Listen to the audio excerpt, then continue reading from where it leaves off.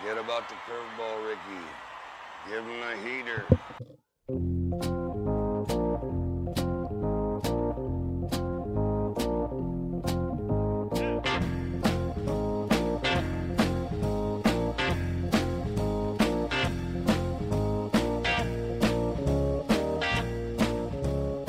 And welcome to the Heater Podcast, a special Memorial Day edition, as we enjoyed some nice afternoon baseball again here.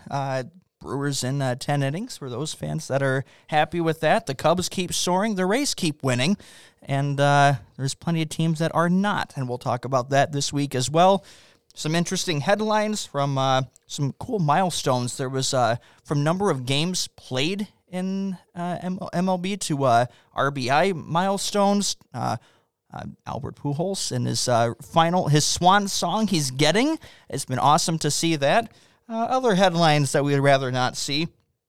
We'll talk about also MLB May All-Stars from an article there. Mike Schilt in the hot button issues. The weekly keep up on how is baseball enforcing their no foreign substance rule. Yeah, so there's a lot of different things we'll cover here today, as well as Corey's team keeps surging despite the injuries. We'll talk about the fantasy team as well at the end of the podcast. But first, as always, we dive into the injuries. There is a massive amount, so grab a drink, grab some popcorn, preferably. Ooh, that's a good segue, dude. You like that? That was an impressive. I'm impressed. Grab some popcorn, especially from River Creek Popcorn for all your snacking needs for baseball games and movies of choice, and for injury dialogues. Come hungry, leave happy. It was an amazing weekend at the Popcorn Wagon. In fact, you got a forced day off, if you will. So we're recording a day late. It's Memorial Day. I did not plan to make it to your shindig here, and thank you for inviting me and my dad, and that was great.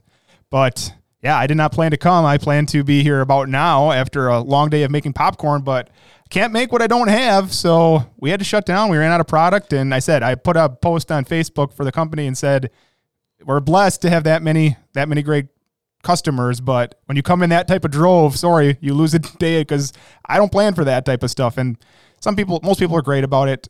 Just got to realize some people said, oh, you should order more, and I'm like, yeah, but if I get a rain day, then it turns stale. Like, would you rather have it fresh and possibly run out, or have too much and get stale? And then people understood. Quality of product always matters, and the popcorn quality that we have is the best. Yeah, and that's I always feel like I'm ready to watch a movie afterwards. Because when I picked up the stuff for the party today, when I picked that up, I'm like, all I need is a big screen TV and some sort of a cinema going. Which, by the way, those are now back open, and movies are starting back with them. It's nice to see that progressing. Fast and the Furious, June 26th. I'm ready. That'll kind of kick everything off there. And that's a summer movie for us. Let's see how many.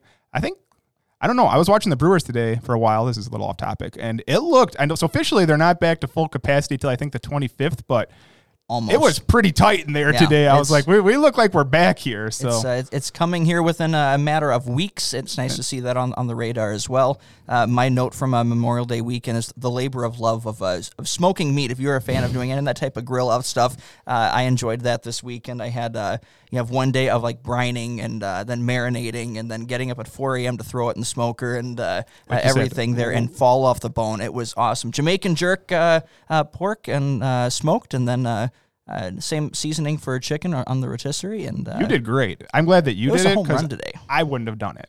So, I'm not that dedicated, but you did a good job, and thank you for inviting me again. It was a home run of a morning and early afternoon, and I, on the other hand, did not sustain any injuries, unlike those that you're about ready to mention. See, I'm ready for you're on a roll here, segues. Man. Let's start with actually, I have no pattern this week because there's just so many of them I can't even fit them on a page. So, Franmil Reyes, we'll start with him. Internal oblique strain. He fouled a ball off, and you think fouled off something, you're going to bruise something. We saw Christian Yelich hurt his knee. Well, he just fouled it straight back, but in doing so, he grabbed his side.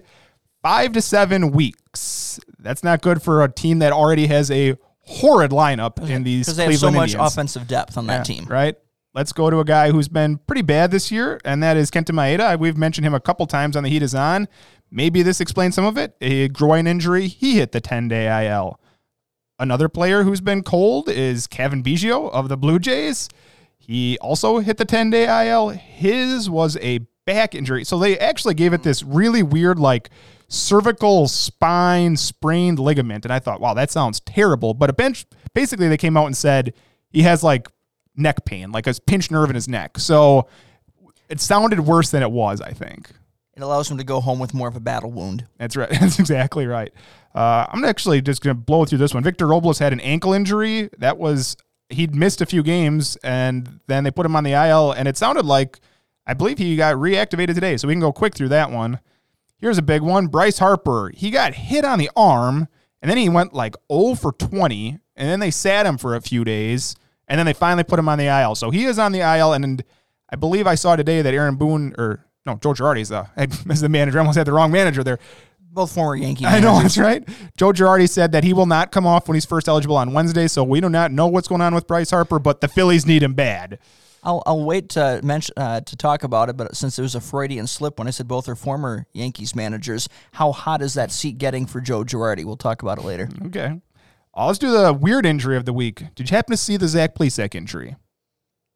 I heard about it. So Zach Plesac, he made a start a week ago today.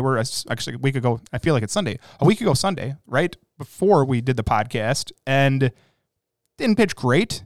And then he, quote, aggressively took his shirt off and broke his thumb in doing so.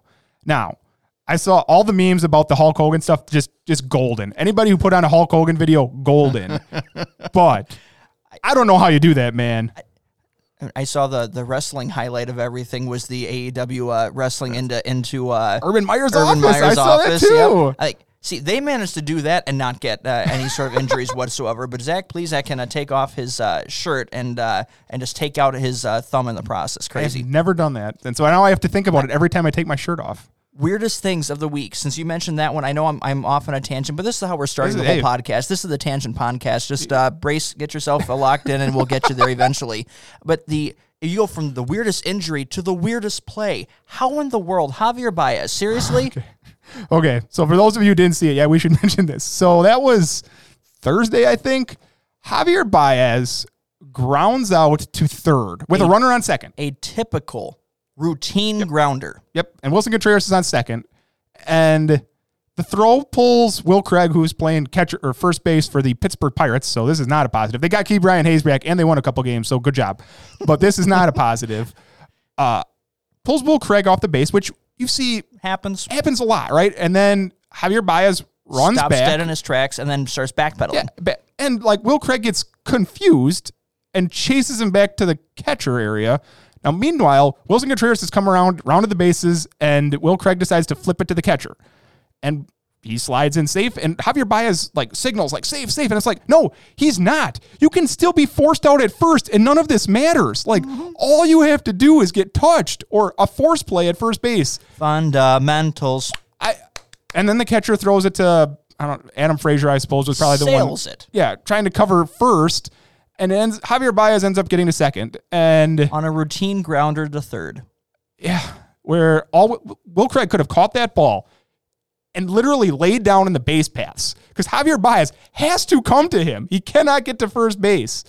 And just go back and touch the bag. And this or just is like done. you said, I think he's maybe 2 feet off of it. And it was and they interviewed him and he said, I made a mental lapse and he owned it for what it's worth. Will Craig owned it, but it is no other choice on that one. One of the strangest plays you're ever likely to see. It's where, again, understanding baseball rules is so necessary with it. You don't have to tag the runner at all. You have a force play. Just go to the bag, and it's done. It's over. You head there. But how would you like to try to score that one? When you keep a scorecard on that, because you have to do that. I guess it was a fielder's choice and an error, even though it didn't get anybody out, because you couldn't call it a single. Yeah, and you can't call it a field E5. I have no idea. I'd have to look back at that and one. And then how that there's more at play with that one. But anyways, that's the crazy. That one. was the play of the week for sure. And now back to your regularly scheduled injury program. Here we go. Kyle Gibson pitching well, 10-day IL right groin strain. Once again, groins are tough. He's been pitching great, 2.32 ERA, 101 WHIP. The Rangers are a bad team too, so there's a negative for them. Harrison Bader, talk about another one of my fantasy guys. Last Monday, he fractured his ribs, so I played a whole week without him in my lineup. This one we'll talk about in a different section because he comes up again. Nico Horner, hamstring injury. He was 2 for 4 on Monday after coming off the IL a couple weeks ago, and then he pulled his hamstring and is missed the last week. Here's another guy who does his annual trip to the IL, Lance McCullers, right shoulder soreness. And I believe I saw today they think mid-June, but McCullers pitching well again like he always does while healthy, but his annual trip to the IL. Schools have started to have graduations and ending the school year, so now it's time for his summer vacation, so have a good time. That's right. Luis Arraez, right shoulder strain for the Twins. Austin Hayes pulled a hamstring. Here's a good one again. Remember when we said that Corey Kluber was going to be really good when he pitched, and he pitched a no-hitter, and then he made it a total of, I think, 4 innings in his next start before he had I'm going to mess this word up. Shoulder impingement? The subcapularis. There you go. Which is in the shoulder muscle strain, and it said shut down 4 weeks, more likely 2 months. Once you count the build back up and finally getting into games, you're looking at a 2-month injury. And again, a guy like that, there's a reason why, it's great to see the no-hitter. You cost 2 months of the season in the process. The Rays baby their pitchers for a reason. Now, right now, Rich Hill, and we'll talk about later, you just ride it till his arm falls off. I mean, at this point, he's at that 1 year contract too, right? Yeah, Gave him for 1 year. Yeah. And even for him at that age, every year it can be the last year. As long as he's pitching peak, let him go. And you see, you're not counting on him to get to 200 innings, even 150 innings. So I don't know how this is going to go at some point, but that's different than the Corey Kluber situation in terms of what they're relying on. They needed him to be the number 2 there. Yes, and so you need to be more cautious with that arm. Great to see him do the no-hitter, but sorry to see the inevitable with that shoulder, again, coming to play. I'll give him a good news mention quick. I know that I saw that Severino went out on a rehab assignment this week, so saw that give it too, a month. So give it a month roughly there, but we'll give another negative for the Yankees. Remember when Luke Voit had a knee sprain and missed a month? Well, he came back, wasn't playing particularly good, and grade 2 oblique strain. That's what cost Aaron Judge 50-plus games a couple years ago, so no more Luke Voit. Or at least for All-Star game. Break at best, yeah absolutely. That's not good for a team that's really struggling. Here's one that goes to show that even though I just mentioned Luis Severino is going back out for a rehab assignment, Tommy John's really hard to come back from. Remember when we were talking about Noah Syndergaard getting close? Yeah, that's not happening anymore. He had right elbow inflammation, which they said, he's just going to miss a start. Well, next day, 6 more weeks, we're going to shut him down. So that mid-June debut that we were thinking of, September now? Yeah, he is maybe a playoff arm, and if all things go well. And so, as I said, coming back from Tommy John, we say, it's not as hard as it used to be, but it's still not easy. Brandon Belt, been playing okay, left oblique strain, another oblique. Austin Nola in San Diego, the catcher, sprained knee. He hits the IL. Miguel Rojas doesn't get the credit how good he is at shortstop for the Marlins, but hurt a finger. He hits the IL. Here's another, man, I just feel like I mentioned all my guys. Josh Stalmont, closing games for the Royals, but left knee sprain. It didn't sound too bad, but 10-day IL at least. More of a continual blow to your fantasy team than an overall blow to Kansas City, as much as you don't want to lose a guy like Josh Stalmont for any period of time. They have some good bullpen arms in that arm. Yeah, Kyle Zimmer's do. really good, actually. Let's talk an older guy, Michael Brantley. Right hamstring tightness. He hits the 10-day IL. The Astros are still rolling again, but Brantley's a big part of that team. Jose Iglesias had a hamstring injury. You may remember that was my guy fill-in for Corey Seager. So once again, another core player off of Corey's team. Here's a big one again. Trevor Story, right elbow inflammation. He hits the IL, and he's been playing. I was watching a little bit of the Rockies, which I recommend you don't do unless you have to, because they're almost as bad as actually, they might be worse than the Pirates. And he hits the IL, and he's been playing okay, but him being hurt just hurts his trade value, which is what the Rockies really want him for at this point. Kepler hit the IL. Max Kepler hamstring again. Michael Kopech hits the IL today with a strained left hamstring. Kopech's been pitching great out of the White Sox bullpen. He can go 2-3 innings at a time and really bring it out of there. And the last one is Lorenzo Cain. He played today, and I see that as I'm sitting here that the Brewers are expected to put him back onto the IL with, I believe, his second hamstring injury of the season. I was going to say, take a breather, and we'll get you so you can survive the rest of the podcast. It's the hard part we see in this from Luke Voit. We see it from now Lorenzo Cain. When the injuries start, especially early like this, and the result of going from the 60 to 162 game season, the next nagging injury that pops up, it just becomes a series of unfortunate events, and it's hitting older veteran guys. It's obliques, it's hamstrings, Yep. it's groins. How many of that stuff that I just mentioned? And it's because, like you said, these guys just didn't stretch it out as well, or what, like not playing 162 games and then being asked to jump back into this and play their regular schedule, and we see pulls and strains and take 10 days and let it rest. And we are at the point of the season where some teams have had like the 28 games in 30 days or 31 games in 33 days type of a stretch. When you're playing that much, this is where you get those types of injuries pop up. And so it's not always a matter of how they condition themselves in the off season. It's you're not ready for the rigors of this type of play. It's been 2 years now since you've fully been at that type of a stretch. And so these things are coming up with more frequency than they have in the past because of that. And we all want to see the best teams, right? We want to see the best players. You want to see them out there. Now, injuries are going to happen. That happens every year, but there's a difference between me pulling a hamstring and me, getting hit by pitch. They both suck, right? But that happens and you move on. These hamstring pulls, you just feel like it's conditioning more so than just bad luck. And this might have been the year to do it's hard. MLB is you need the consistency. You need the regular at-bats. That's what gets the timing down. But maybe a little bit more of NBA-style resting key players would have been wise for this year, and I don't see a lot of teams doing that. Now, it depends how much depth you have in your lineup, but that can be a challenge to also why we're seeing so many injuries as well. A little more breaks would have been good. You look at some of the better teams. Your team tends to rotate players. The Dodgers are 13-2 in their last 15 games they've had plenty of injuries already, and they're still good because it keeps everybody a little fresher, but it also keeps everybody,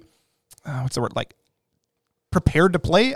Is that the right way to say it? You know what I'm, where, yeah, maybe you don't play every day, but when you do play, you're fresh and you have a pattern to how you play.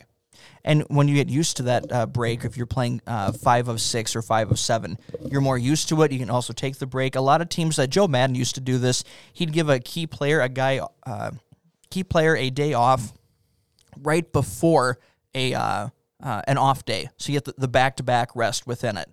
Those are just the smart little things that matter over the course of a 162-game season. Now, if only he had more things to work with in Angels. The support group in Major League Baseball that you could have, from Jake DeGrom to Mike Trout and Shohei Ohtani, that list is growing and you could put Max Scherzer on the list at this point. Guys that are doing very well at their job, otherworldly, but their teams not so much. I still think by the end of this year, Max Scherzer plays for a contender. I don't see how that doesn't happen. I still think he's the difference maker. But let's talk about, as we get into news and notes, let's talk about another Milwaukee Brewers trade that took place this week. It's not as big as the one the last week with Willie Adames, but you may remember Billy McKinney, when Christian Yelich got hurt, or was hurt earlier in the season, McKinney stepped up and played pretty well for them, and he'd kind of become a forgotten player, but 207 doesn't sound too impressive, but he had dropped off a lot because of the erratic playing time, and 260 on base percentage, 359 slash line, and the Brewers traded him to the Mets. The Mets have glaring holes due to their injuries on their team. That team has been decimated by injuries, so McKinney is going to play probably every day for them for a while at least, and the Brewers got back Pedro Quintana, who is a 17-year-old left-handed pitcher. So, you're talking 5+ years down the road if this guy turns into anything, but that's kind of what they did with. Actually, they traded for Freddie Peralta a long time ago when he was in high A from the Mariners. So it can work. You may never hear Pedro Quintana, Brewers fans, but he could turn out great too. You put him in the crock pot and see what happens after a number of years here. Let's talk about some milestones that took place this week. We have both Josh Donaldson and Albert Pujols to mention. Yeah, so MLB had 20,000 players, I believe. I saw that too. Somebody made their 20,000th debut. I'm not even sure who it was, but Josh Donaldson then hit 2 million runs. So over the course of baseball, I'm sure it's Elias. I don't have it down who actually tracks this stuff, but on April 22nd, 1876, the first run was scored by Tim McGinley for the Boston Red Stockings. And on May 29th, Josh Donaldson actually wasn't hurt. He's been playing pretty good lately, and he scored the 2 millionth run in baseball history. So baseball, we talk about it. It's been around a long time, and that's because it's an awesome game, and we love it. There's different ways that you get your name into the the MLB record books, and sometimes it's by random off chance. And this is the case where you mentioned the 20,000th player to put on the MLB uniform, and that is Seattle Mariners backup catcher Jose Godoy. Took the field in San Diego on Friday, May 24th. I entered some contest to try to win maybe it was a Jared Kelenic autograph card, where you had to guess who the 20,000th player would be, and I guessed Wander Franco, and he let me down. About the only way that he's going to let anyone down with the way he's tearing up the minor leagues and what's eventually coming to Tampa Bay. Let's do another. Albert Pujols. We are on this. We are simpatico right now. So Albert Pujols passes Babe Ruth for the 4th all-time in extra base hits. You want to take some guesses at the top 3? For extra base hits? Extra base hits. He's currently 4th. So I will Barry Bonds. That is number 2. Good call. Let's go with... We live in Wisconsin. So that Hank Aaron. Hank Aaron is number 1. Yeah. Hank Aaron is number 1. And then here's the one that he actually has a chance to catch this year yet. This is that's not hard. He's all-worlder, but Stan Musial. Stan Musial. Yeah. So Albert Pujols, you're Midwest great. You're a first ballot Hall of Famer. We say it every time you do something on this podcast, but you're also going to have a chance to close out with one of the best teams in baseball here. It's always sad. You see it happen. It happened like Joe Montana's one name that comes to mind with it. You have the greats that play into when they're no longer great, right? And you just see, maybe if you're lucky, you see a flash or a glimpse of who they are and what their peak is and what makes them a Hall of Fame legend.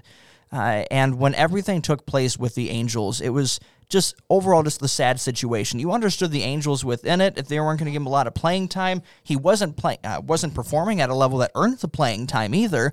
And ultimately, for both sides, moving on, so he can go somewhere else and try to get that playing a chance to get the playing time again.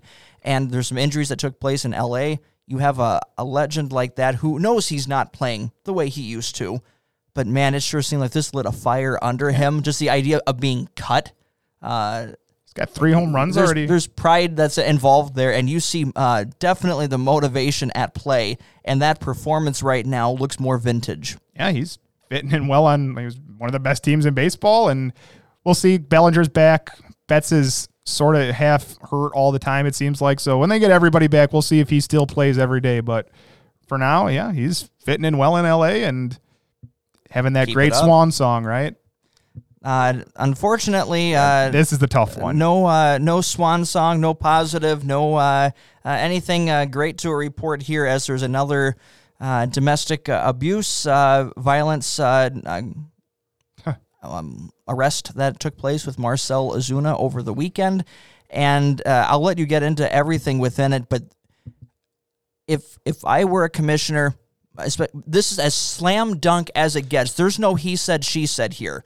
With this one, there's no way I let you put on an MLB uniform after this. So Ozuna would have come up. That's when I said in my notes, he would have come up earlier. He broke or dislocated a couple fingers this week when sliding into third before this popped up. So he was going to miss 4 or 5 weeks anyways with an injury. And then a couple days ago, a report came out that he, like you said, was arrested in Georgia, where he lives. Obviously, he plays for the Braves, and you'd like to say, wait until he's convicted, and that's the law in this country. But it also comes out that the police saw him doing this. Like, there's a report that police saw him throwing his wife up against a wall and choking her by the neck. And I didn't see exactly what it is, but it sounded like you're talking 3 to 20 years in jail for this. And like you said, you still got to officially go through all the legal processes. It's the national rule that we have around here, and that's fine. Do it. But 100%. Marcell Ozuna, you're highly unlikely to ever play baseball again, and you very well may spend some serious time in jail here. It's one thing if, again, and this isn't to dispute anything at all for other cases when it happens, but when you have different witnesses or a witness to something, it's taken as a very strong piece of evidence, but there's still the chance for, instead of being black and white, for there to be gray. There's still always some things within it, but when multiple people see something, it strengthens it, and that much more as an officer of the court, when you walk and literally multiple officers see it happen as it happens. Yeah, we have to let the process take place. We have due process and everything within it, and that's good. But this case ain't changing. He's arrested right now. He's not convicted yet, but I'd be if his utterly shocked if that didn't happen. I don't even know how it works if his wife even doesn't want to press charges. There's enough of an interest with the state that they could still pursue criminal charges anyways. Does the celebrity stuff help him knock it down from it's serious jail time for the charge. Yeah. Felony assault within it carries the sentence of 3 to 20. And I don't see how he gets out of jail time, number one. And number two, with that being as textbook as it is, how does anyone, again, if Rob Manfred was smart, insert joke here, you would already come out. I mean, you suspend pending investigations. You just come out in front so it looks like you're doing something. Don't just hide behind, well, we have to let the process play out. No, you suspend pending investigation. There's enough stuff that's right there. And then as soon as the guilty verdict comes in, you do the lifetime ban and be done with it. You say this has no place in the game. And that's how you handle it. Boom, done from an MLB standpoint. But again, that's what we said if Rob Manfred was smart. All I can say at the end here is you hope that the victim here, in this case, his wife, is doing fine. I didn't see a whole lot of reports about that, but we'll update you on this one. This one's ongoing. If we eventually hear what the courts decide, we'll keep you updated on Marcell Ozuna's case.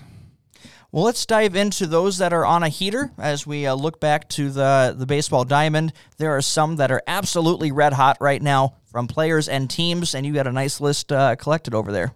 I have my 5 of the week over here. Let's start with, you already mentioned him once, the old guy, Rich Hill. He finishes in the month of May, so he pitched today against the Yankees. 34 and 2/3 innings, 3 total earned runs, a .78 ERA with a 145 opponent batting average and a 27% strikeout rate. Now, there's he's 41 years old. He is currently the 4th pitcher over the last 30 seasons with multiple 10-plus games or 10 strikeout games at the age of 41. Those other names include Randy Johnson, who, go back and listen to our Gold podcast. I'm pretty sure we both had him second at left-handers.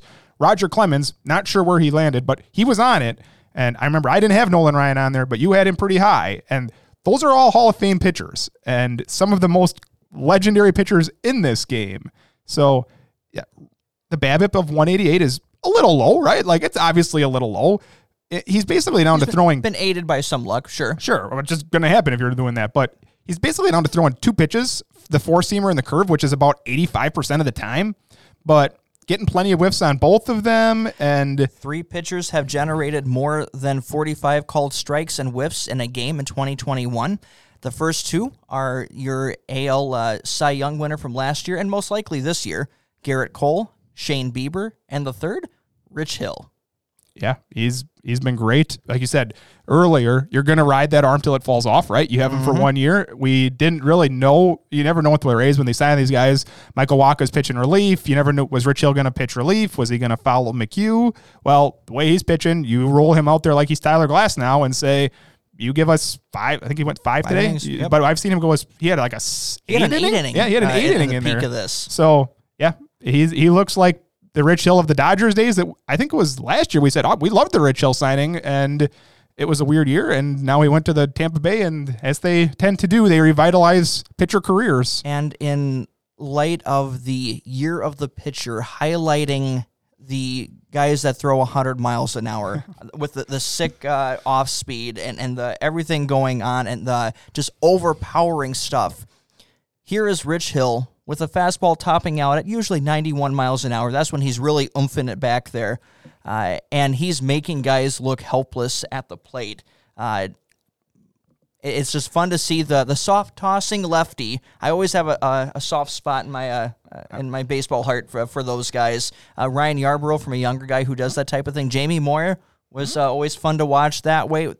The craft of the art of pitching, and they have it down. I watched Corbin Burns throw a 93-mile-an-hour changeup today.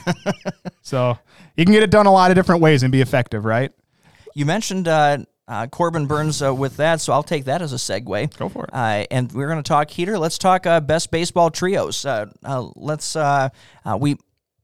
Obviously, the Dodgers are a category unto themselves, right? They're their whole thing there. But for the rest of the mere mortals of Major League Baseball, we mentioned as part of our predictions that Corbin Burns and Brandon Woodruff for the top duo in MLB, and that has been the case here. Both of those guys have been everything you could want them to be. Jeff Passan over the week mentioned just that it's difficult to overstate how good Brandon Woodruff has been this year. 71 innings, 33 hits, 16 walks, 83 strikeouts, only three home runs given up, a 1.27 ERA, and 11 starts. 10 consecutive starts of at least 6 innings and 2 or fewer runs. Absolutely dominant. Corbin Burns' numbers are almost as good. And now Freddie Peralta has been showing the similar type of dominance for Milwaukee. Again, their offense leads to sometimes the losses and not being able to reach the full ceiling of what is truly a historic start for Milwaukee as far as their pitching goes.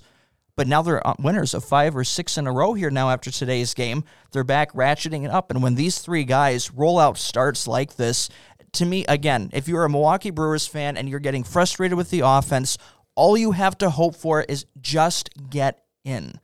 When you have those 3 that you get to ride out into the postseason, when you have shorter series, and those are the people you're putting out there for all games, because you never need a 4th starter in anything anymore. So with those 3, you have a heck of a chance to do something. The level at which they're pitching, this is the top 3 for the rest of the mere mortals of MLB. The top 3 in Major League Baseball. Yeah, Woodruff is currently leading baseball in ERA and ERA plus. I don't know if I mentioned ERA plus, but 100 is average. He's at a 3.19, which is absurdly high. He's got the best FIP. He has a 69 WHIP, which is absurdly low, and 4.2 hits per 9. Yeah, Woodruff's been amazing. Burns has been great. He's walked a few more lately, but still great. And like you said, it overshadows how good Freddie Peralta's been for them. Freddie Peralta has a 2.38 ERA to go along with a 2.99 FIP. These guys are not getting lucky. That is the highest FIP of the 3 of them at 2.99. So the Brewers' top 3, like you said, if they get in, right, you don't want to face that. And Hauser's been serviceable, which if the Brewers can just get average offense, I don't remember what team we were talking about. We were talking about a team, maybe off air, where a team was getting, I think it was the Cardinals, just getting average offense and winning games because of it. So if the Brewers can start getting consistent 5 runs, right, 5 runs, 4 runs, they're going to win a lot of games. And like we mentioned in last week's podcast, there's one advantage to having such an not good offense is that almost any person you pick up at the trade deadline is going to be an upgrade. So it allows you to be shopping very nicely. Almost anything will work, so you can just line up whatever is there. So again, I'm still very optimistic on the Milwaukee Brewers because, as we talk about the heater, these 3 guys that are driving it, that's going to open the doors to many, many possibilities. Oh, let's do my second heater guy here. How about Alex Manoah? I mentioned him last week when I said I don't think the Blue Jays are quite done in the AL East. Their pitching is, Springer's played 3 games or whatever for him, and the pitching has been kind of blah. But I still have faith in Nate Pearson, and Manoah showed why the hype is there. Manoah is, at this point, probably past Mackenzie Gore as the best pitching prospect in the minors. He got the call this past week to make his debut on Thursday. Because of the weird COVID year last year, that's why we have never heard the hype, because he has 35 innings of minor league baseball. But 18 innings this season at AAA, he was awesome, and then he showed it on Thursday against the Yankees. 6 innings, didn't give up an earned run, struck out 7 Yankees. He throws 4 pitches, and I watched all of that start, and he did not look uncomfortable throwing any of them at any count. I'm not ready to write off Nate Pearson yet. It is 5 big league starts, and people are like, oh, but Nate Pearson's not good. No, I will not write Nate Pearson off yet. And along with Manoah, Andrew Yu, and here we go, Robbie Ray, because he's still looking good. Your boy. They the Blue Jays still got something going on here, and Manoah looks like the best rookie pitcher right now in baseball. Well, if we're going to talk rookie pitchers, I'll throw him in just for a start here and overall with the heater team that I'm going to mention. Logan Gilbert had the best start of his career. Went a full 6 innings today versus Oakland. 5 hits, 2 runs, 1 walk, and 5 strikeouts en route to a W here. So this is one of the many. If you're seeing a team that has now decided to start the next wave, it's the Seattle Mariners. You've seen Jared Kelenic coming up. We're not that far away from, is it Julio Rodriguez, if I'm getting that right? Another big-time top 25 overall prospect outfielder that's going on there. One of their big pitchers now has been up since mid-May. within this. They have now won 6 of 7 this week. They're 500 too. Like that's and now above 500 for the first time since May 16th. 28-27 is their record now. And I know I said it too within it. Seattle's like, okay, now they started to slide back. It's like, well, here's a nice hot streak. Now they're kind of coming back. Going to be an interesting team to watch because of all the young players. But here they come back and surge again. You never know what's going on with Seattle yet. It's not likely that they keep this up for a full season, but they're a feisty bunch over there, and coming back and having this nice week, they're going to be a challenging team to face. It reminds me of some of those Giants teams from a few years ago where they didn't always look the best on paper, but they would always be hanging in contention, and in the end, they either make the playoffs or you don't. And sometimes that hurts, right? Where you're a little more in contention than you think, because I'm sure the Mariners would love to trade Kyle Seager at some point this year if they fall out of contention. Or Mitch Haniger, depending upon. Haniger, right? Like, but if they're in contention, you can't really do it because your fans are going to hate that. So we'll see where they go. It's time to talk about the best player in baseball, I guess, or at least one of them at this point. Fernando Tatis keeps avoiding shoulder re-injury, and he looks like the best player in the game. So for the season, he has 36 runs, 15 home runs, 36 RBIs, 12 steals, and a 298 average, and 131 at-bats. So remember, he missed 10 days with that shoulder subluxation, and every time he swings, I still worry that it's going to pop out because he doesn't get cheated at the plate ever, but he's currently leading baseball in home runs, stolen bases, and slugging, and in the last week, he has 4 home runs, 2 steals, and he looks like he's not slowing down, but you just keep waiting. But while he plays, he's going to be good. Yes, he's out right now. And yes, his numbers have already been at even. There's peak Trout, which is every season with Trout, but even more looking at another level. Are you ready to call Tatis either at Trout level or above? You have 2 guys that play premium positions, so that's not, the defensively is not an issue. You have center field and you have shortstop. You have the Trout can steal a few bags, but Tatis is at a different level. This is your 5-tool star. Is he more than Mike Trout, the face of Major League Baseball? Oh, the face? Yeah, because he's fun, right? People love the look of him. Like, it's not that Mike Trout should be the face still. Mike Trout is amazing, right? We're not going to sit here and this isn't a knock. These two are on a whole different level. Amazing, but I think like the young superstars of this game are Fernando Tatis and Ronald Acuna Jr. Those guys are the next like 5-tool stars that we have, and MLB should market every ounce out of Fernando Tatis because he's fun. He does the bat flip thing.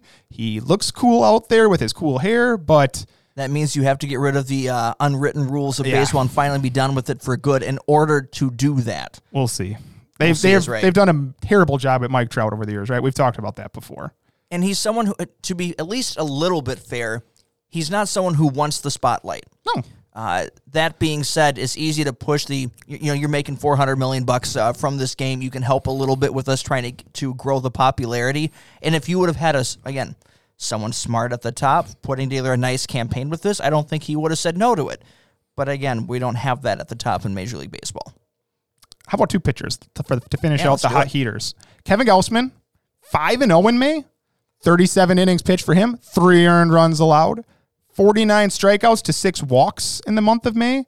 He actually hasn't allowed an earned run in his last 3 starts for the season. He's 6-0, a 1.40 ERA, a .80 WHIP, and a 2.18 FIP. Says he's not getting all that lucky. Like, he's still rich and really good. He was great last year. We talked about him great in the short season, but this is a whole new level of Kevin Gausman. Now, he's given up home runs at an absurdly low rate, which probably normalizes a bit, but he pitches in San Francisco, which will help keep that number down because it's really humid there. I think it's time to think of Kevin Gausman as a bona fide ace on a team that's looking like a bona fide contender in the best, one of the best 2 divisions in baseball. He had a very nice year last year, right? We had the ERA of 3.62. His xFIP was 3.06. So, again, all very, very good.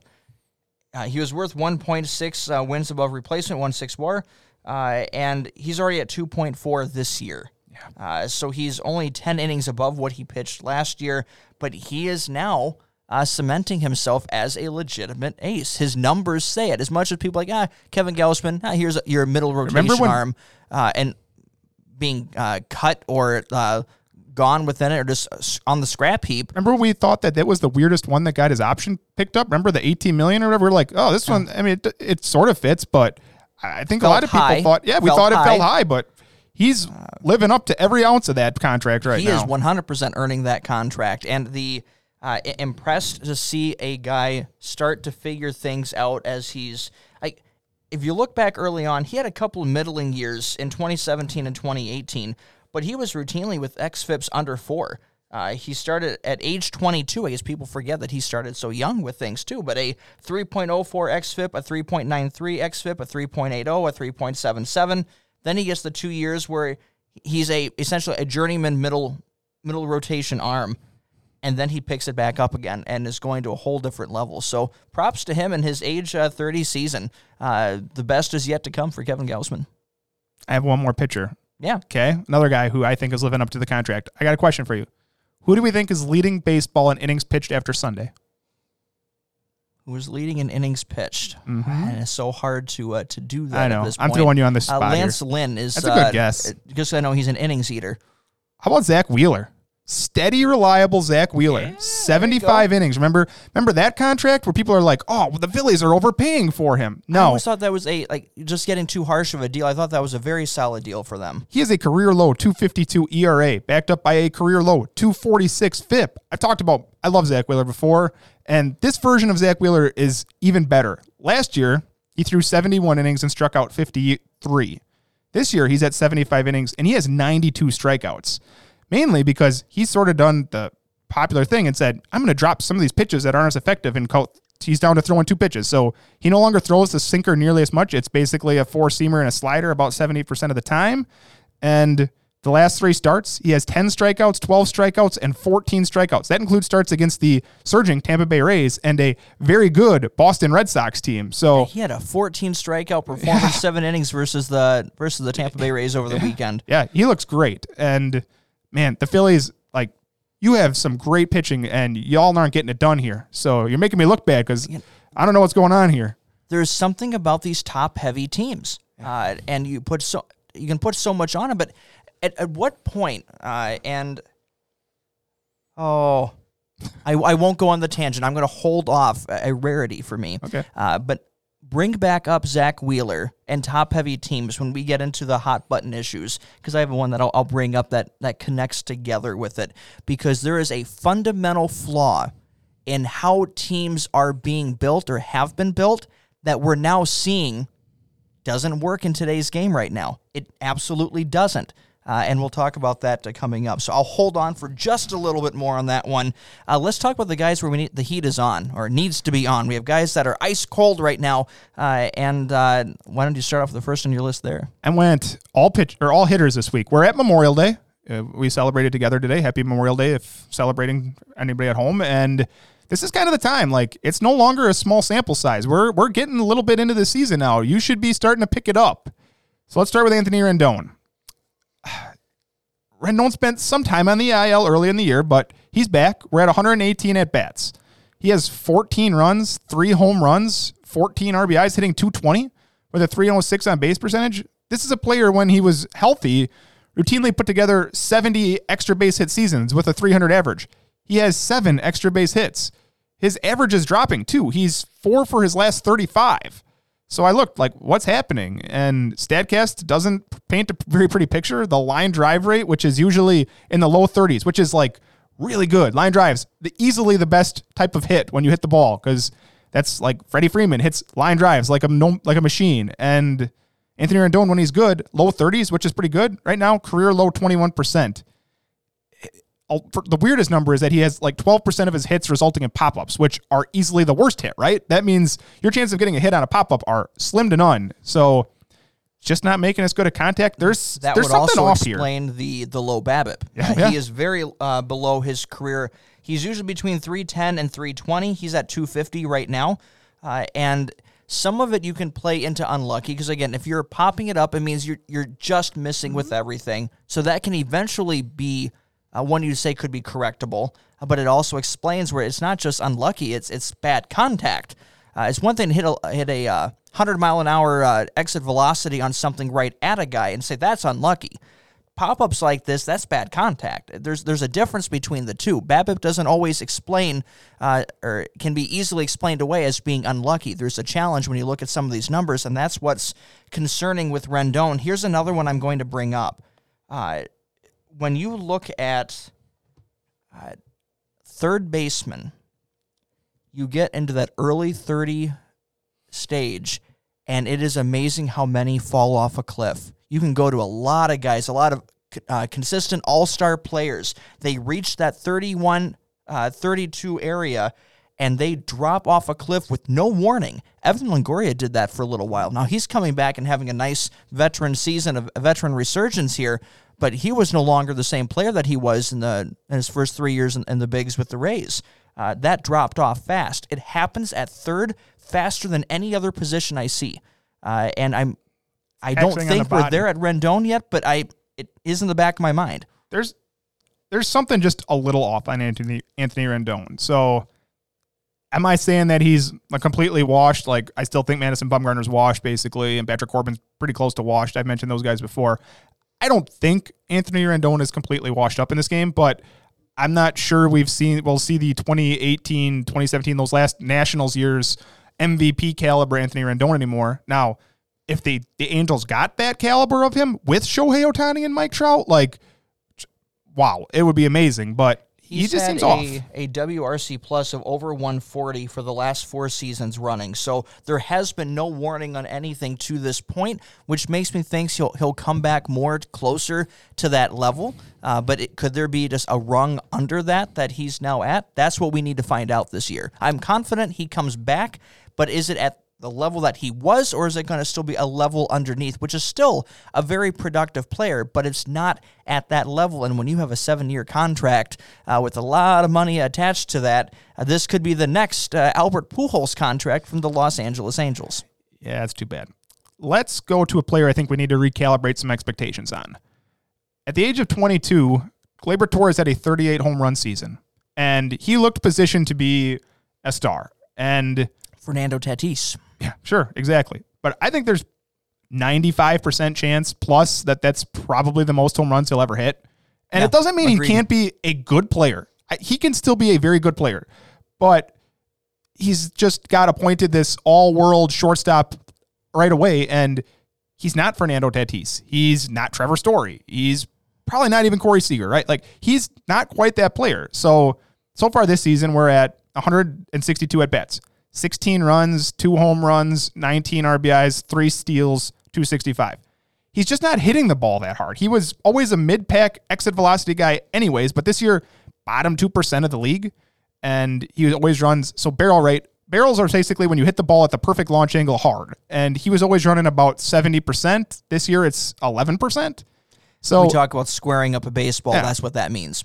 He's still only 24, right? He seems like he's been around forever. He's still only 24.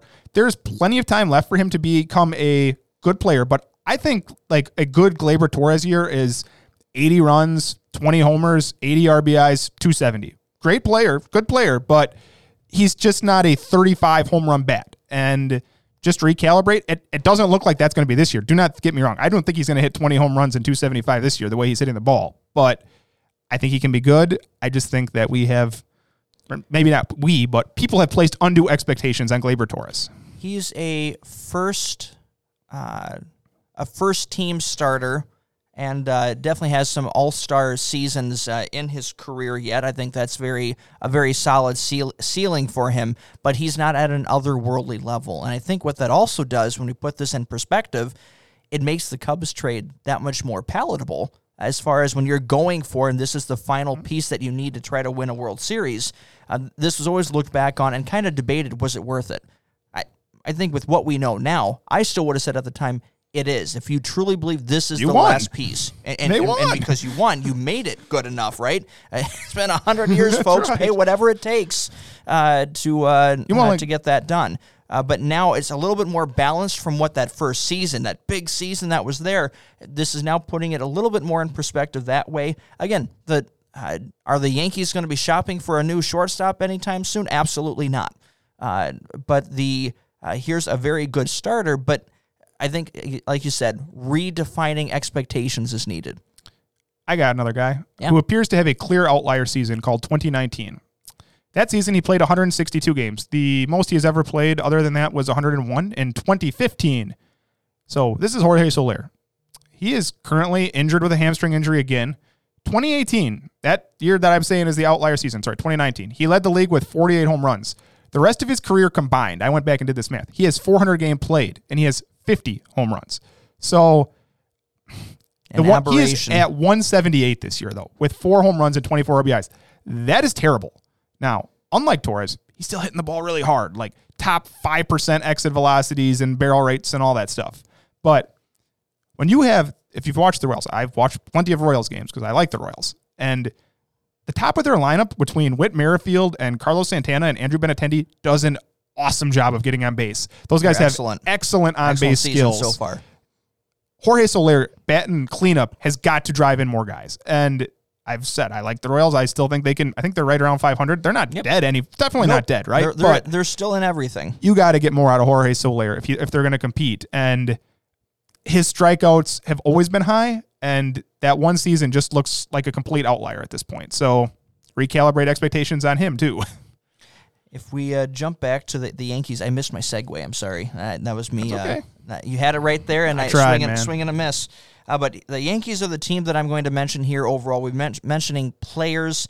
This is the one team that I'm going to mention. Yeah, you could mention the Baltimore Orioles, who have now lost 10 in a row. But it's the Baltimore Orioles. Yes, they're better than what that record shows. But the New York Yankees got swept by the Detroit Tigers over the weekend. And Lindsey Adler, a reporter for, I believe it's MLB.com. I think that's right. Yeah. For them. I think that's their beat reporter through MLB.com. Lindsey Adler reported on Twitter today. He said, it's a damning statement when a Detroit Tigers announcer can look at the Yankees batting lineup and say this is a very pitchable lineup. It is. This is coming from the Detroit Tigers stating this. And that's not meant to be a knock on the Tigers. It's just the overall, this is how everyone is viewing this lineup. This is not the Bronx Bombers right now.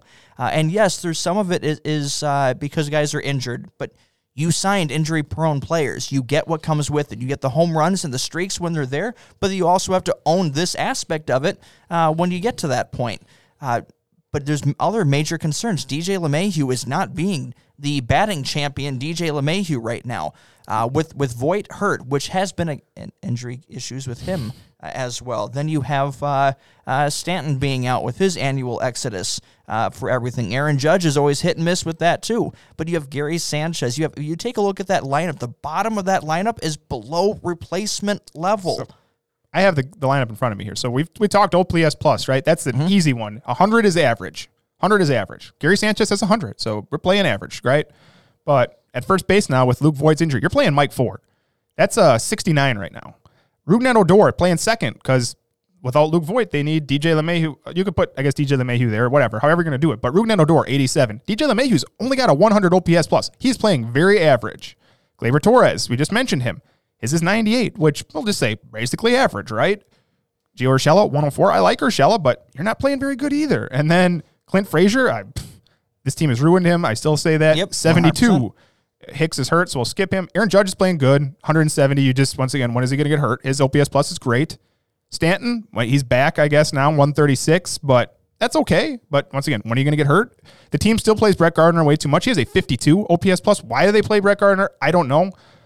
And then that's basically it. Luke Voigt was at 53 before he got hurt. So it is a Aaron Judge and dominant lineup right now with not very much other production, and the pitching.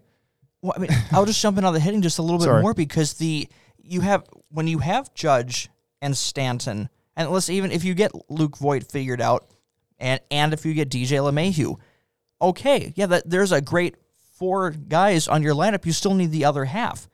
You don't have it. You absolutely don't have it. Torres and Urshela aren't going to play better. And there's too many ifs there. Yeah. If this guy does this, if this guy does this, like, okay, sure, some of those, when you flip the coin, they're going to come up heads. But they're not all going to come up heads.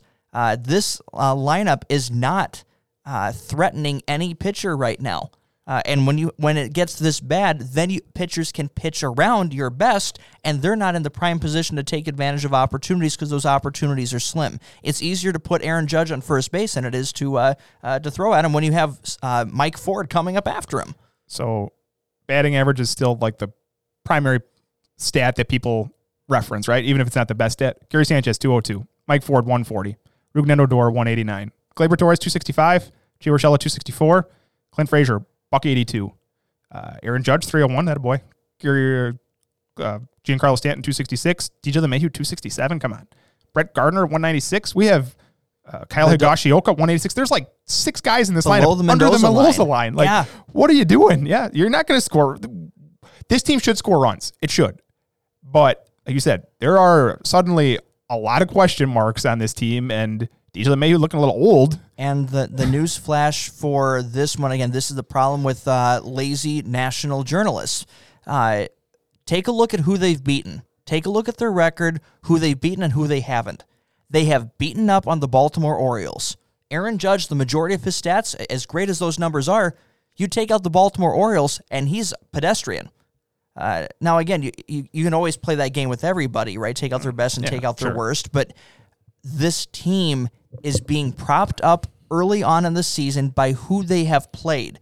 You take a look at their record versus the rest of the AL East, it's not good. And the same thing from individual numbers as well. So this is a team that, in my opinion, is with the exception of Garrett Cole, within it, this is a below 500 team. This is not a winning record team. You take a look at this lineup, what they're doing right now, you factor in all the natural injury stuff that's there because they're not all going to stay healthy. They're not all going to come together within it. If you actually put it all on paper with what we know their track record to be, this is a below 500 team. Yeah, I'm looking through it. Like, it's hard to argue against that. Their pitching is Garrett Cole, and Herman's been pretty good, I guess, but the rest of their pitching's kind of question marks other than the bullpen's still really good, right? You got to have a lead to get to that bullpen with 100%. Loaisiga and Chapman. So, yeah, you're probably right. In that AL East, they got to deal with the Rays, and the Red Sox have been really good. And I said I still like Toronto. So, and when they have to play teams beyond Baltimore, you still have the Houston Astros, you still have the White Sox, and all these other teams that are there. It's going to be interesting to see what happens to the New York Yankees. What type of free fall do we see? Losers of 4 straight, and they're 4-6 in their last 10.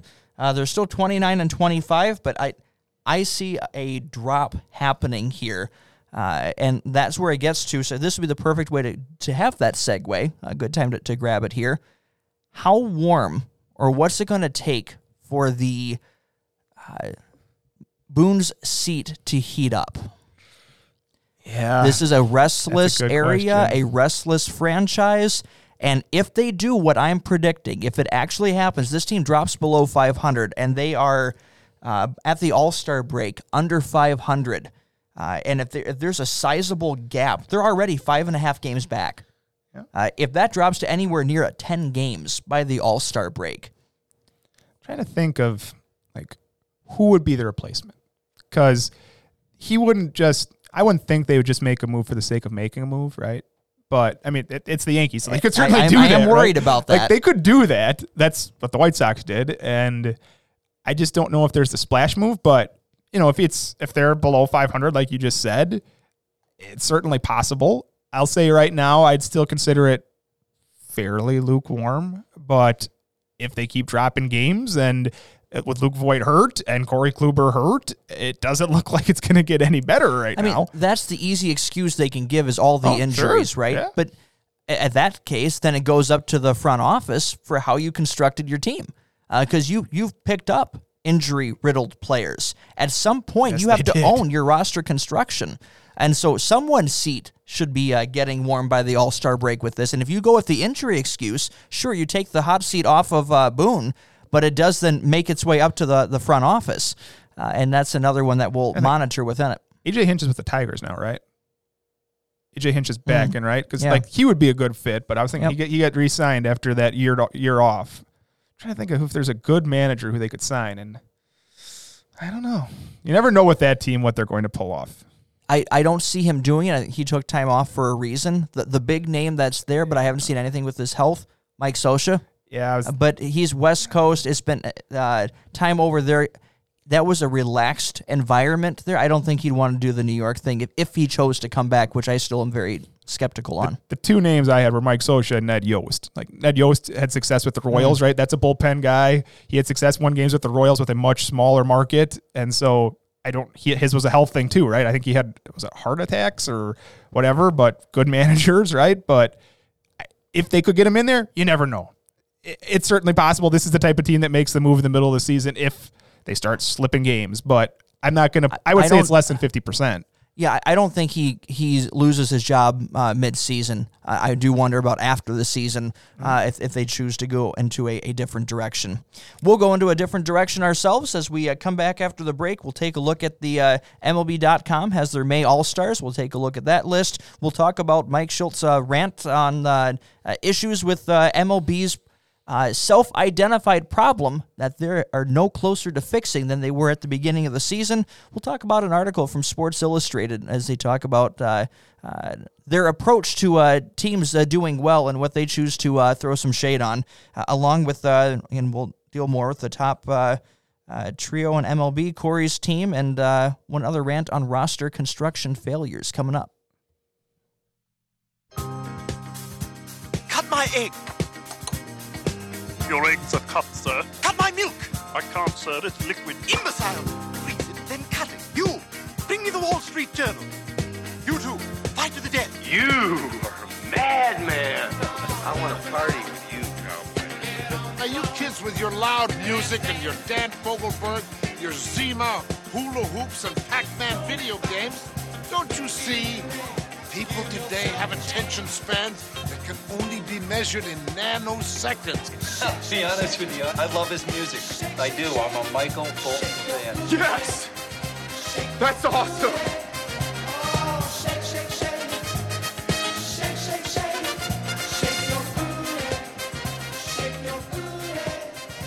Well, we will shake our way into the May All-Stars from the MLB.com. Corey has that article here for us as we take a look at those who have definitely had a strong month.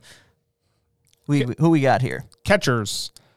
Buster Posey, we mentioned him early in the year. He wasn't quite as good in May as he was in April, but a .302 average of .413 on base percentage, he's been amazing at catcher. He looks revitalized. And we mentioned Grandal because you never quite know. He's still hitting below 200, but leading the league in walks in the month of May, so a .486 on base percentage. Santana. Yes, he is. First base, Paul Goldschmidt. Goldschmidt had a nice month of May. He hasn't been great, but first baseman, like Rizzo's hurt-ish. Reese Hoskins is kind of off, and Freddie Freeman's still kind of slowly going about it. And AL Vlad Guerrero, been amazing. They have moved from the launch pad that is Dunedin. They are back to playing in the slightly less launch pad that is Buffalo. At the especially still early yet, the weather hasn't completely warmed up yet there, so that's still going to be some time before those balls start flying out at more of a rate. Second base, Max Muncy, 10 home runs in the month of May with a 1.184 OPS. That He's makes been the awesome. fantasy team look good. He's been awesome. And Marcus Semien, talk about another Blue Jay getting out of Dunedin, going to Buffalo. Semien has looked great for the Blue Jays. He had 8 home runs last month. He is batting leadoff on what is one of the best lineups in the game. Just wait till George Springer's actually back. Yeah. I already mentioned Tatis at NL, at shortstop, all the accolades in the world. Xander Bogaerts is probably the quietest, superstar of this game another guy who does not get the credit for how good he is. Xander Bogaerts is the AL shortstop. He's really putting together a career season for the Red Sox. He has a .992 OPS last month with 6 homers. And we talk about JD Martinez. We talk about, Alex Verdugo even of the Red Sox, Rafael Devers, but Bogaerts is a star too, and he probably just doesn't get the appreciation he deserves. I would agree. Speaking of Rafael Devers, he's the third baseman for the Red Sox and for the American League in the month of May. The National League third baseman here, I had to check this one. I had not paid enough attention to how good Austin Riley has been. Remember, Austin Riley last year struck out a lot, hit a lot of home runs. This season, he's getting on base. He's drawing walks, and the strikeout rate way down. So the Braves offense has been kind of inconsistent, and obviously they lost Marcell Ozuna for reasons that he deserved. But if Austin Riley is going to hit like Marcell Ozuna, that certainly helps. Let's go to the outfield. The National League has 2 Reds who have I believe are both the top two in both slugging and batting average, last I checked, among qualified hitters in Jesse Winker and Nick Castellanos, who've been incredible. And then Trent Grisham had a great month for the Padres. We haven't talked about Trent Grisham very much, but a lot of good production out of him. In the American League, it's Adolis Garcia, who has been another just out of nowhere Rookie of the Year likely player here in the American League for the Rangers.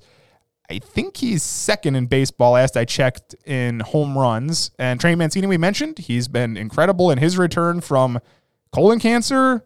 And then we just said Aaron Judge is the one productive player, perhaps at this point, consistently in the Yankees lineup.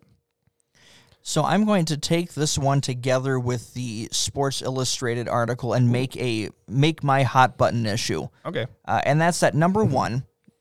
Now, you would think, as you look at that list, what's one team, especially you didn't hear from? Perhaps one that has won 16 of 17 games, now owns the best record in Major League Baseball.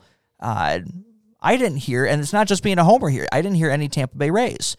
And at first you would think, again, okay, here's a team, sum of all parts, right? It's not necessarily one particular person. They all are just collectively doing things. It's how they do things in Tampa Bay, no stars approach. That would make sense. Except you have Mike Zunino leading all catchers in home runs.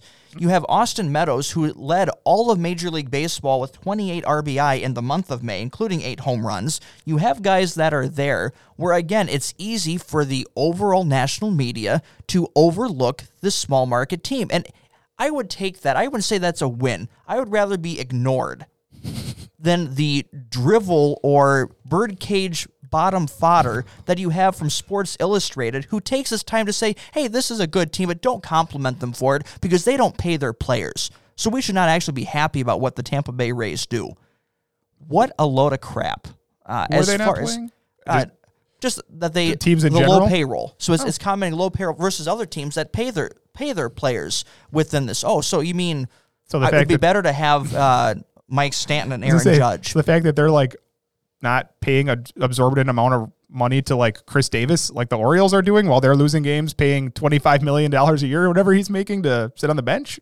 We could have paid $88 million to a DJ LeMahieu for a .260 batting average. We could have paid $200 million for Anthony Rendon to be below the Mendoza line or having the issues that are going on there. We could have even kept Blake Snell, re-signed Charlie Morton, kept the guys that are there, and where would their record be if they chose to do the conventional wisdom of what everyone else says would be the best way to build a team? I think they know more than you. Sorry. And the from the lack of attention or the disdain, and again, that's just an agent-fueled piece. You're keeping someone happy who's feeding you information, and you want to keep that information open, so they help to do some of those things to trash a team that doesn't pay at the rate that you would like to see. At any stage of conversation here, what I get frustrated with when it comes to like more of the bigger issues like the collective bargaining agreement and all those things, everyone signed the CBA.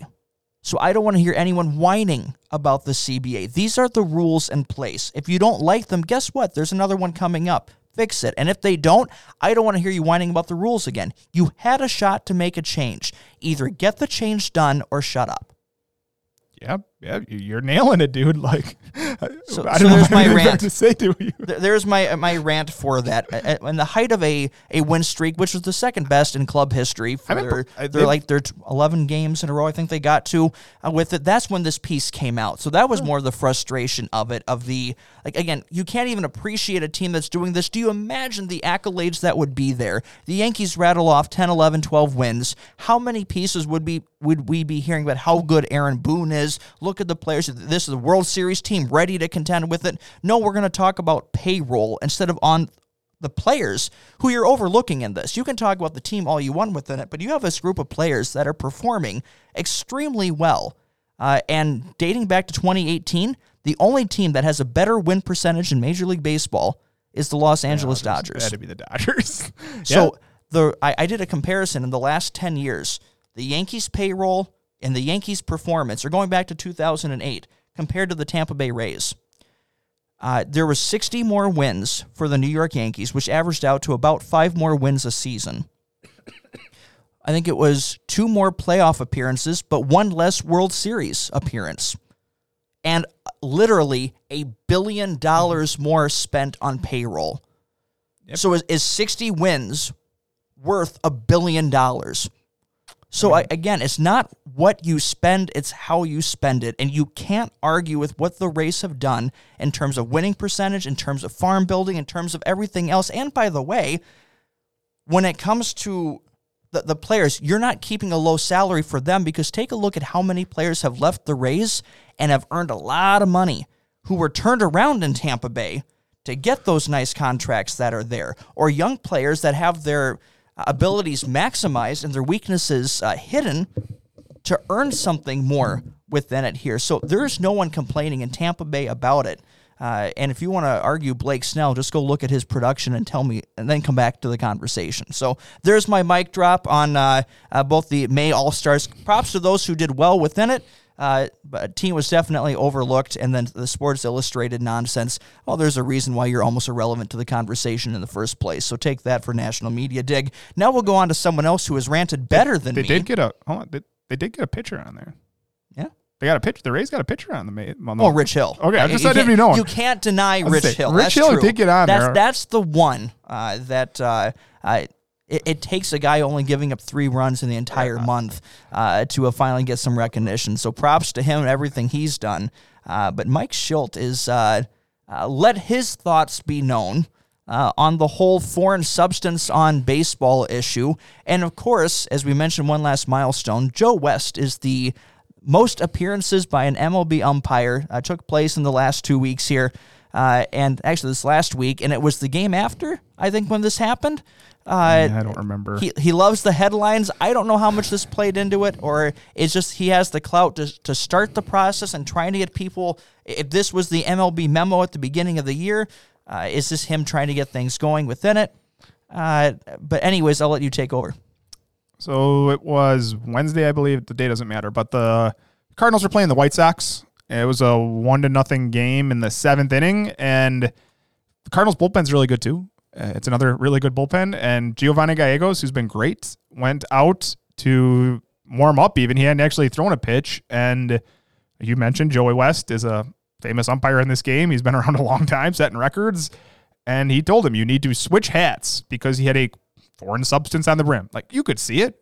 I've said before, you see it all the time.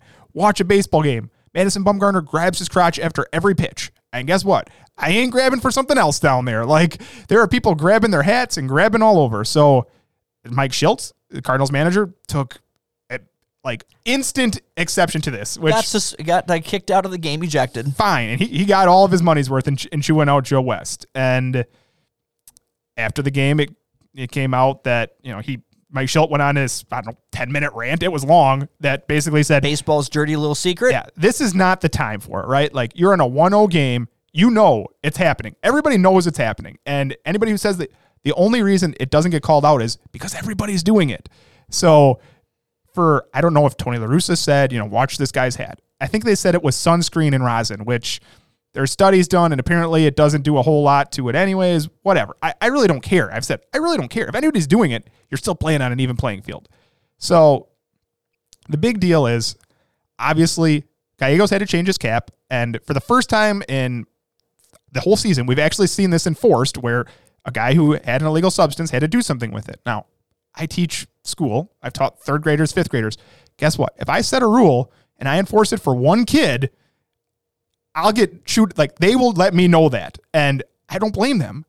I would not blame them for that. If I have set up a rule and I enforce it for one person, you call me out on it because I deserve that. So it's the same thing here. You cannot just, now we're now 5 days later. I'm sure there's been, if I had not watched I probably watched 8 games since that time. And I'm sure I've seen someone with a foreign substance. Guess what? We haven't seen it again.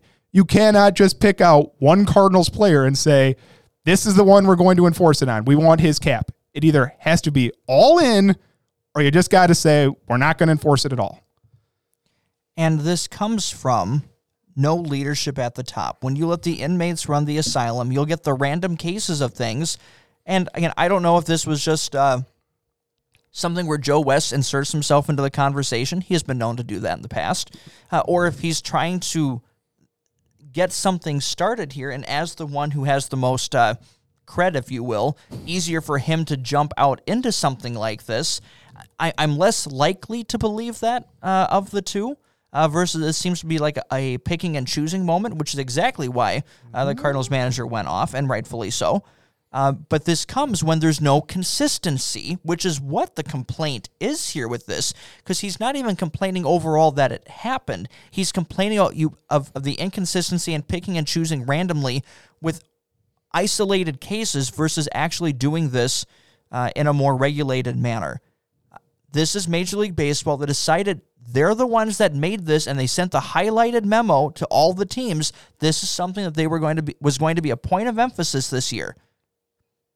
How many caps have been compensated? Exactly one from Giovanni Gallegos. And Trevor Bauer. I was right. Yeah, he had something. There. You're right. Yep. And then now Gallegos. Right here. So I think that's it. 2 in the first 2 months of the season. Yep. 2. And you wonder why, and when you can blatantly see the stain on the cap, that's not sweat. All the time. Like, it is almost uncommon to not see it in a game if you're looking for it. If you're looking for it, you can see this stuff, and it's not hard. Adam Wainwright's had dirt on his hat for years. Like, Garrett Cole has a huge spot on his hat, right? And I really don't care. I don't know if that many fans that truly care. Like, if it helps you grip the ball better, great. We allow hitters to add something for gripping. So it all comes from not having things in place. If this is going to be a point of emphasis, then go do it. Then this should have been the first week. You make an example of it. You set the tone. Didn't happen at all. Just to sort of finish this up, but Gallegos was great. Like, struck out the side that inning still. Did not matter a thing. Cardinals went on to win that game. Good for them. But Mike Shildt got his money's worth, and this seems to be, it is still an ongoing story all the time. Every week we can talk about this, it seems like, because baseball refuses to actually set a precedent and say, plan. We are going to do this. And every time then you got to call it out. Like, you cannot just have Joe West calling this out. You need all the other umpires to say, anytime I see this, we're confiscating it. And it's just not happening. And like I said, if I taught school like that, I would hear about it. Speaking of winning, let's talk about your fantasy team that has, up until the very last spot here, you've now dropped to second, only in recent here. Still a distant third that is there, so it's still a 2-team race right now. And it is impressive to think that you've been able to keep going at this rate with all the injuries you have had and still have. From your original roster, how many guys are out? 1, 2, 3, 4, 6. And how many? You have total? 7 bench spots, and 6 of those are taken up by injured players. So, yeah, it's been, this last week was a war of attrition. I mentioned Stalmont hit the IL, Bader hit the IL, Robles hit the IL. Some of those guys are in my lineup, and you only get one lineup swap. Well, you get one in the middle of the week, but I didn't have anybody to move in. Like, I couldn't. So I went a whole week with a lot of these guys out, and I got 107.5 points still, which really good. I'm in second, a couple points out of first, but I still got Goldschmidt and Lux and Muncy are just starting as we're recording this podcast, so you never know. But I made a lot of moves this week. Had to get some healthy bodies back in there. Taijuan Walker did come back from the IL, but some of the free agents I did, we usually talk about this, so I wasn't willing to spend $400 on Alex Manoah. He went for $401. I like Alex Manoah. I think he's going to be really good. Alec Manoah, not Alex. But my pitching's leading my team anyways, and I'll save some of that money for, I mentioned to you in a text, Vidal Brujan, right? I could use the steals, and I'm sure Wander Franco's own, but there's still hitters that I would rather have than pitchers at this point. So I will make a $100 bid. If I would have got him, great. I'll find a spot for a pitcher like that, but I wasn't going to break the bank for him. Now, my backup bid was Justin Dunn. The Mariners, we talked about how the Mariners have been playing well lately. He's been pitching very well lately. His last couple starts, he's at 15 innings. He's given up 4 earned runs. He's got 21 strikeouts during that time and has 7 walks. So, and here's the thing. Seattle's, the American League West, the Angels are pretty bad right now. They're not playing particularly well. And the Rangers are really bad right now. So Oakland is not playing particularly well. So it's basically just the Astros out there. So I'm willing to keep Justin Dunn around for a while. I mentioned Iglesias got hurt. You just try to avoid if he's going to be playing like two starts against like the Astros in a week. That might be a week to sit him. I had a Garrett Richards, so I dropped Garrett Richards. We'll jump to him. I dropped Garrett Richards. He's been pitching pretty well, but his 2-start week was at Houston, at the Yankees. And as much as we just talked about how the Yankees have been bad, I am not trusting Garrett Richards at Yankee Stadium, right? Like, Yankee and the Houston Stadium is still Yankee Stadium. So I jumped to him. I dropped him for JP Fireeisen. Stallman hit the IL. So guess what? Suddenly I needed saves again. And Fireeisen got 2 last week, and I spent $11 and thought, well, you never know where the Rays are going with their bullpen, but he's picking them up. And like you just said, he got me 1 today. So just keep it up, man. If he keeps getting them, I'll hold him as long as that takes. My second big bid was, remember last week I dropped Evan Longoria because I couldn't use him. Well, I got him back for $23 because now Gavin Lux can play shortstop. So Longoria hit a home run today and left the game early with side tightness. So please don't be hurt. I can't deal with this again. I dropped Jose Iglesias. Here was the hardest drop of the week. I'm trying to hold the Victor Robles's, and I'm going to hold Seager and Trout, right? That's never going to, there's no chance I'll drop those guys. But I still like Nick Senzel. We heard this week, though, that he had knee surgery. He was out 4 to 6 weeks. With all the injuries I had, I could not keep him on my lineup. So the Marlins, Brian Anderson got hurt a couple weeks ago. So John Birdie has been playing more, and roster flexibility really helps. He's been playing second, third in the outfield, so I can play him in all of those spots. And when John Birdie plays, John Birdie steals bases. He had 2 steals last week. I'm hoping he can get me 2 steals for a while here. And then the last move I made was I picked up a $1. I mentioned Billy McKinney got traded to the Mets. I just need bodies, right? So Adam Eaton had missed 4 straight days with a hamstring thing. And while they weren't putting him on the IL, I couldn't have empty roster spots. You cannot get counting stats from an empty spot. So for $1, I added Adam Eaton in. And I'm still going to be, you mentioned, we talked beforehand, my team is still based around the Brandon Woodruff, Hyunjin Ryu, Julio Urias, Joe Musgrove. Those guys have been great, right? Rich Hill, those guys have been awesome for me. And so I've got a ton of pitching points, and I'm just trying to survive the hitting for now. The tweet from an hour ago is that Evan Longoria will undergo an MRI tomorrow for a sore right side. Doesn't expect to start tomorrow, but he's hoping it's just a day-to-day thing and nothing serious. So he's pretty optimistic overall. They're going to just make sure that there's nothing more going on there, because also if you overdo something like that, that's when you can get an oblique strain and then be gone for weeks on end. So sounds optimistic, but not going to be getting some starts for at least a day or 2. I wanted to see what actually caused me to drop out of first place. So if I had 6 more runs right now, I would have 3 more points. So that's how close we are. And like I said, you assume Harrison Bader plus Jose Iglesias plus who's the other one I had? Victor Robles. If those guys combined could have gotten 6 runs last week, right? Just being healthy, you'd think 6 runs is possible. And who's the guy that's in first? I've been neck and neck with this. Has he been battling injuries like this too, or are you essentially doing this with one hand tied behind your back and making a game of it? Good question. Let me load his lineup. So this is David Mendelson of the Triple Play Fantasy lineup, and his bench, he has Joey Votto and Michael Brantley. So he's got a couple. And he has Kenta Maeda. So he has got 3 of them. So, more injuries are, we talk about it every week. There's 20 guys a week dropping off this list. So to avoid all of them, impossible, right? But he doesn't have a Mike Trout on the IL. He doesn't have a Corey Seager on the IL. Nope. Within it. So it is impressive that your top 2 players offensively are on the shelf, and the beat goes on.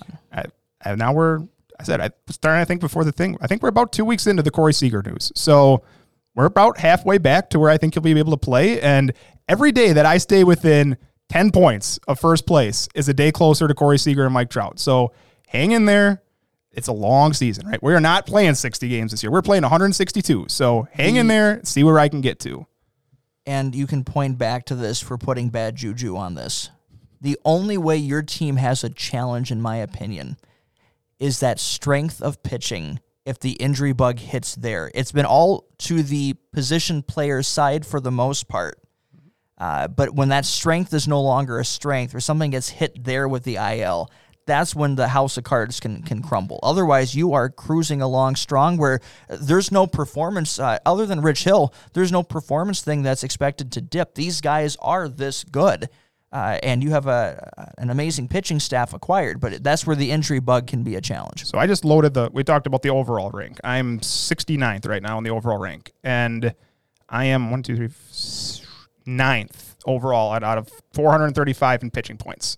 So one of the best pitching stats you ever likely see, and like I said, just stay healthy at this point. That's why I was willing to drop Garrett Richards. I said he's been pitching well, but I needed saves more than wins. And Garrett Richards, with the starters I have, he wasn't likely to break in there all that often. And if I'm not going to start him in a 2-start week, you're expendable for me to get saves. So we'll see. Another week here. We just keep plugging along and seeing if we can get back to first.